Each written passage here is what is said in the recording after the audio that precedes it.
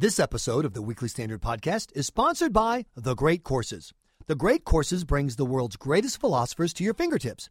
With more than 500 audio and video series on science, history, philosophy, fine arts, better living, and more, The Great Courses are available on digital download and streaming at thegreatcourses.com or on DVD and CD or via The Great Courses apps. Best of all, you can listen to or watch The Great Courses at your own pace without the pressure of homework or exams.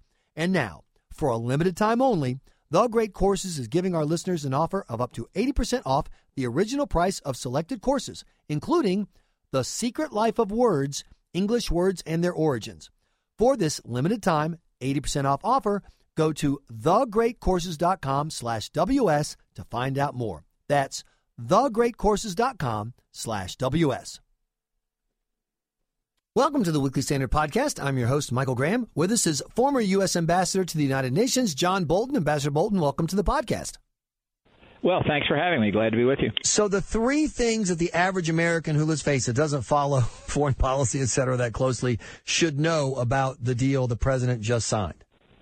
Well, I think the deal legitimizes the regime in Tehran. After all, it's also the biggest funder of international terrorism, and yet the President of the United States and the Secretary of State have agreed on the nuclear program. What a boost that gives to the Ayatollahs, number one. Number two, the practical effect of this deal will be to put it almost entirely in Iran's hands to decide when it's going to actually proceed to fabricate nuclear weapons. There's really almost nothing in the deal that stops that from happening. And number three, Iran achieves its principal objective, which is getting free of the international economic sanctions. So I view this deal as a debacle from the point of view of the United States. It's a diplomatic Waterloo. We're talking to former UN Ambassador John Bolton. What about the claims from the Obama administration that the money that's got people legitimately upset, $140 billion, doesn't start flowing until Iran crosses certain, until they take certain actions? Is the money front-loaded, back-loaded? How should we look at this?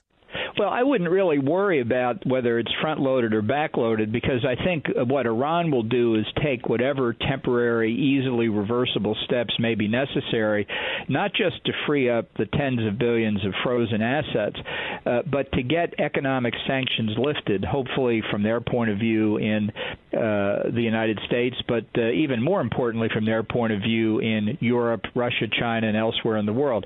Because once those sanctions come off, I tell you, the political momentum will be overwhelming in making sure they don't come back on.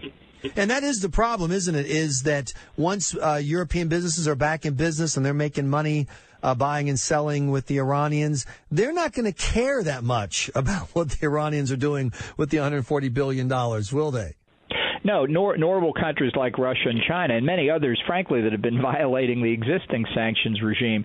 And that's why I think all of the attention given to what's going to happen in Congress, sad to say, is misplaced. Because even if there's a majority in Congress against the deal, even if there's a two-thirds majority in Congress to override an Obama veto, the only thing that will accomplish is keeping U.S. sanctions in place. It won't stop the Europeans, the Russians, the Indians, the Chinese, and others from lifting their sanctions. So there's nothing Congress can do in the end to stop Iran from getting a lot more money and a lot more leeway on nukes. Right. The only thing they can do is restrict what the United States does. I mean, I would support that. But, it basically takes us back to where we were in 2005, 2006. America's had an enormous burden of sanctions against Iran ever since the hostage-taking of our embassy in 1979. That hasn't slowed Iran down at all in getting weapon systems, high technology, help for their nuclear program, and investment in their oil assets from all around the world. Ambassador Bolton, I know your time is limited. I really appreciate you joining us. I want to read you a tweet that was sent out by Rouhani. He says, "To our neighbors, do not be deceived by the propaganda from the warmongering Zionist regime. Iran and its power will translate into your power." How does that read in the region? Well, I think Iran has been enormously strengthened by this deal, and it certainly has already, unfortunately, begun a nuclear arms race in the region. The Saudis, the Egyptians, the Turks, the Jordanians, and maybe others are not now sitting idly by as Iran progresses toward nuclear weapon.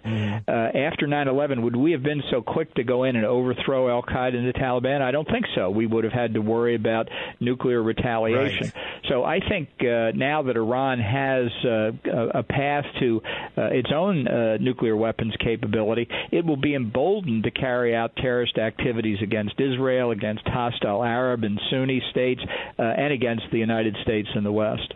As usual, Ambassador Bolton, you have such good news for us when we talk. I like to say I spread sweetness and light wherever I go. Well, as one of the people who is bummed out that you chose not to run for president, because I was dying to see the John Bolton Rand Paul debate on foreign policy. Thanks so much for your time. We appreciate it. Well, thanks again for having me. You've been listening to the Weekly Standard Podcast. Please be sure to check weeklystandard.com regularly for podcast updates. I'm your host, Michael Graham.